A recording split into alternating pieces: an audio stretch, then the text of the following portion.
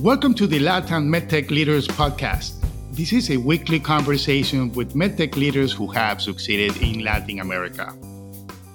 Today, our guest is Guy Vinograd, CEO and co-founder of BioT, the first and leading medical IoT cloud platform designed to enable medical device vendors to fully realize the potential of the data collected by their devices.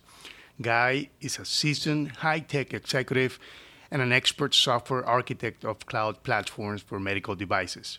Guy is an industry leader, a popular speaker, and the organizer of the meetup group Smart IoMT Product Experts of Israel. Guy, welcome to the show. Hello.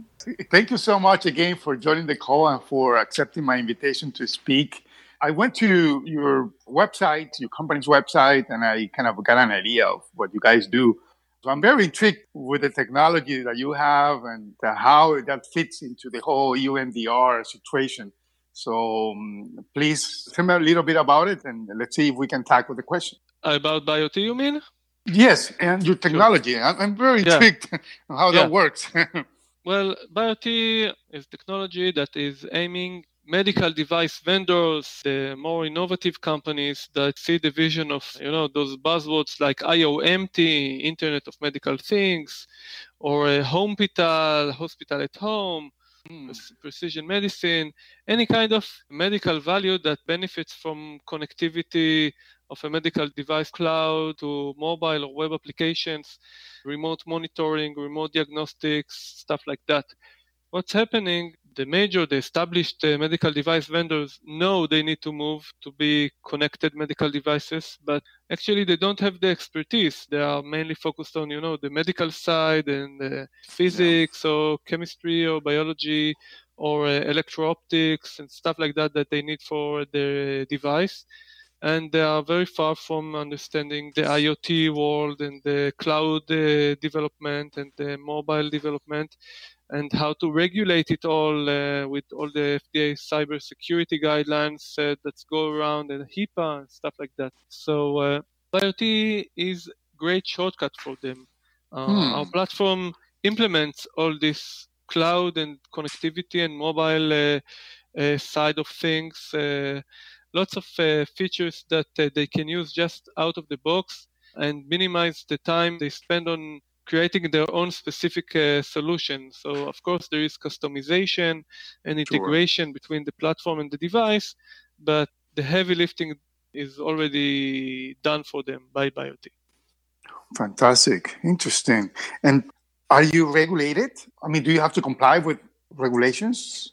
Indirectly, because BioT is a software tool and a software component in a larger system that includes the device and the customization and integration code on top of BioT. So the whole system, which is owned by the medical device vendor, has to be regulated. But we provide the vendor with all the necessary documentation in order to pass the regulations, to pass the audits on the cloud side and on the mobile side. And of course, we also commit to them, sign. Do you know what a BAA is? No. You know HIPAA? Yes, of course. Yeah. HIPAA accepts the fact that a medical device vendor is not solely responsible for all the security and privacy if he works with subcontractors and suppliers. So there is this chain of BAAs, business associate agreements. Okay. The supplier signs with the vendor, and then he takes the liability and responsibility if something happens in his domain. So we provide this liability for them, and they can rely on us and not be exposed if something happens in the privacy that is, in our part. Fascinating. Interesting. All right, great. Thank you for that introduction of your technology. So the future implementation of the UMDR has increased the barriers to entry in the European Union. And apparently more medtech companies are looking to other alternative markets, for example, the US, Asia, Latin America, to first initiate the commercial activities. So these are some of the questions that come to mind around the topic. In light of the rigorosity of the EU MDR, are US medtech companies, in your opinion, still considering the EU as the first commercial market before they seek FDA approval? Okay, first, just to be on the same page, BioT and myself is an Israeli company, and I can mainly share the point of view of Israeli medtech companies. So first, I'll share that the Israeli medtech companies consider, most of them, not all of them, consider the US market as the first one and EU as the second one. Okay. Not the other way around. I think, as you imply, that most companies, first want to market in the EU before they want to market in the US. That used to be the paradigm or the way to go years ago. Now things are shifting a little bit. Okay, what I say mainly is first to go to FDA and then go to EU. But actually, maybe it's 50-50 coming to think about it. I know many vendors who first go to get the CE mark and only then go to the FDA. Okay, so first, I think that the EU MDR did not change this. The EU market economic power is still the second in the world, first, second. So regardless of being a bit more rigorous, it is still the target because of the potential. But I would like to say another thing from our understanding of the EU MDR. We embrace it. We think it is actually easier in some ways because the predecessor of the MDR was the MDD. You know about it, Yes. the directives? Mm-hmm. Yes. And the meaning of the EU directives was that each country can supplement it and override it with its own regulation. Where the MDR is not a directive, it's a regulation. So once you comply to it, you are already good to go with all Europe. Whereas before that, with the MDD, still companies had to go state by state, country by country, and apply to its own notified bodies in order to gain the regulation. So from that respect, it's easier.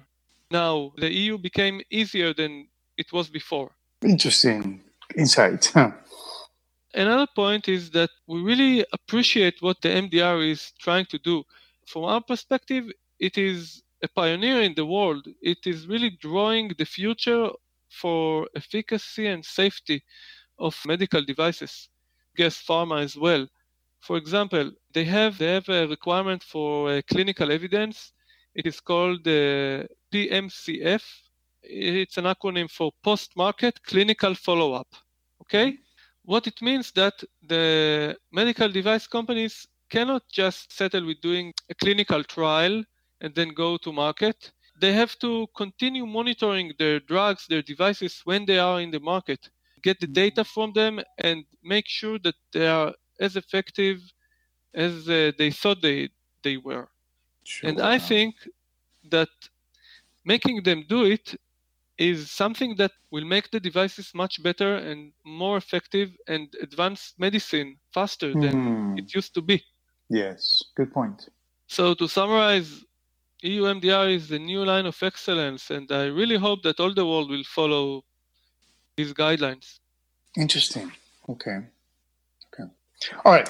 So question number 2, Guy, is if yours or a company that is a client of yours is a medical device design, development, and commercialization company, what's been their company experience or what's been the impact of the EU MDR on them? Can you cite a specific case? Well, I'm sure you know that the EU MDR is not yet effective. It's only going to happen in more than a year, in May 2020. Yes. So everybody's talking about it, but it's too new to share any experience with it. But you can ask me that in 6 months from now, maybe my answer will be different. Okay, that's fine. Do you know of companies, by the way, that already changed the product for the EU MDR? Yes, I've been having interviews like this for about a month and a half, and I hear cases about companies that are already shifting their gears, hiring more people, getting new registration under the new MDR instead of the old one. But there's been some little changes. I think what you say is that they are learning about it, like we do. Yeah, they're getting prepared. Okay. What about question number 3? How has the EU MDR affected the company or a company that's a client of yours commercialization strategy? Have you heard about a case where a company has said, forget about Europe, or we're going to change the way we're going to go to market like this or like that? From that perspective, as I said, we see it as a new standard of excellence, and the companies who want to avoid it, I think they don't really have a future. For us, let's say that the MDR are affected in a good way. As I explained earlier, we are dealing with the IOMT, and this requirement of the post-market clinical follow-up goes, IOMT is a great solution for that, because the devices can just send data to the cloud, and the vendor can immediately see what's happening with their device, how much they are diagnosing, and stuff like that, and the quality and the maintenance. Where without IOMT, the only other way would be to ask patients to come for visits from time to time in order to learn if the device is helping them. So providing the patient an application and a connected device is really a good solution to comply with EU MDR. So this is also something of commercialization change. It pushes more companies to create connected devices. Very interesting. I guess it's very good for your business. I mean, for your business model. The UMDR is pushing your business model to be more successful. Actually, the regulatory world everywhere, not only in the EU, in the US as well, for example, they have a value-based reimbursement strategy now in the US. You get paid, the hospital, the caregiver get paid only when they really treated you, not for every visit you visit them. So this is also a great push for, to give you devices, wearables that can monitor you and alert when you are starting, to deteriorate, and not when you are exhausted totally and must go to the hospital.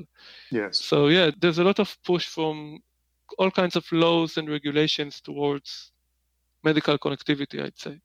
Very good. Okay, so number 4, Guy, are medtech companies considering now other alternative markets to the EU where they can start generating revenue faster? If so, do you think Latin America is one of those markets? As I say, I don't think it changed anything. They're not running away from the EU because of that. Got it. Okay. Number 5, what are your thoughts on early stage clinical trials or selling medical devices in Latin America? Okay, first, some of our customers do sell in Latin America. I'll connect it to the Pacific Alliance. I think this initiative is a great move towards increasing the appeal of selling to Latin America, because really, for a device vendor, it's a nightmare to go to each of the countries and study the regulations of each of them. So having one, like the MDR in the EU, having one that covers many countries is great, important initiative. Yes, fantastic. Have you had practical experience yourself with early stage clinical trials or selling medical devices in Latin America?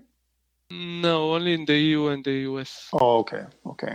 What's your general perception of the region, Guy? I mean, when I say Latin America, what comes to mind? Is it a positive feeling, a negative feeling? What do you think about the region as a market for medical technologies?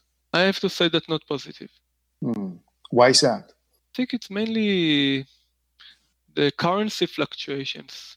But that's only me. I don't know if... Sure, yeah. I mean, that's the idea. You give me your perception.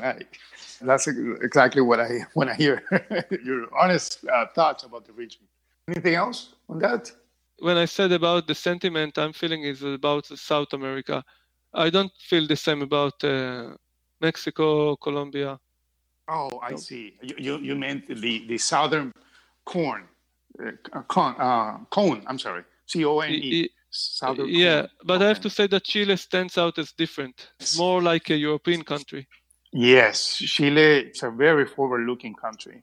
And if you allow me, I'll give you a little bit of background about the Pacific Alliance, guys, so you kind of understand the context about it.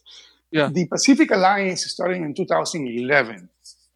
And the whole idea was to take the 4 most competitive economies of the region. I'm saying competitive, not largest. Competitive, I mean economies that are very forward-looking economies that are aligning themselves with policies of international standards. For example, 4 of these countries are members or members to be, in the case of Peru, of the OECD, which is the Organization for Economic Development and Cooperation. I was going to comment about Peru. I'm surprised it's there. Yes, but Peru is a very forward-looking country. Actually, it's one of the top-performing economies in Latin America. It has opened its doors and is aligning itself with the wealthy countries of the OECD. Israel is part of it. The U.S. What is the GDP of Peru? I don't recall, but it's growing at around. I was just reading about it a couple of days ago. It's growing at around 4-5% a year. So it's really, really good. Whereas Colombia is growing about 3.5, 4, something like that. So Peru is one of the top performing economies based on their GDP growth. So the idea is to have these 4 countries become a trade bloc, because the other trade blocs in the region, like Mercosur, which is Brazil, Argentina, Uruguay, and I believe also Paraguay, and Chile as well, that is not really working well. There's another trade bloc called the Andean Pact, which are the Andean countries, of course, Colombia, Venezuela, Peru, Bolivia, Ecuador. That didn't go well. I mean, that hasn't really materialized. However, the Pacific Alliance seems to be something that is gaining traction, and it looks like it will become a reality. It is already working. They are already putting together all the pieces, and the regulatory piece is a big part of it. So that's why I think there's a lot of hope for this. By the way, the GDP per capita of Chile is more than 15,000. Yeah, imagine. Yeah, Chile is a very good country, economically speaking. Yeah. All right, Guy. So thank you so much. Unless you have anything else to add, I'd like to conclude the interview here. I'd like to thank you for your participation and your insights. I mean, very interesting. Okay. Thank you, Julio. If there's anything I can do to help you in any way, shape, or form in Latin America, please let me know. Okay, great. All right. Bye-bye. Bye-bye. Take care.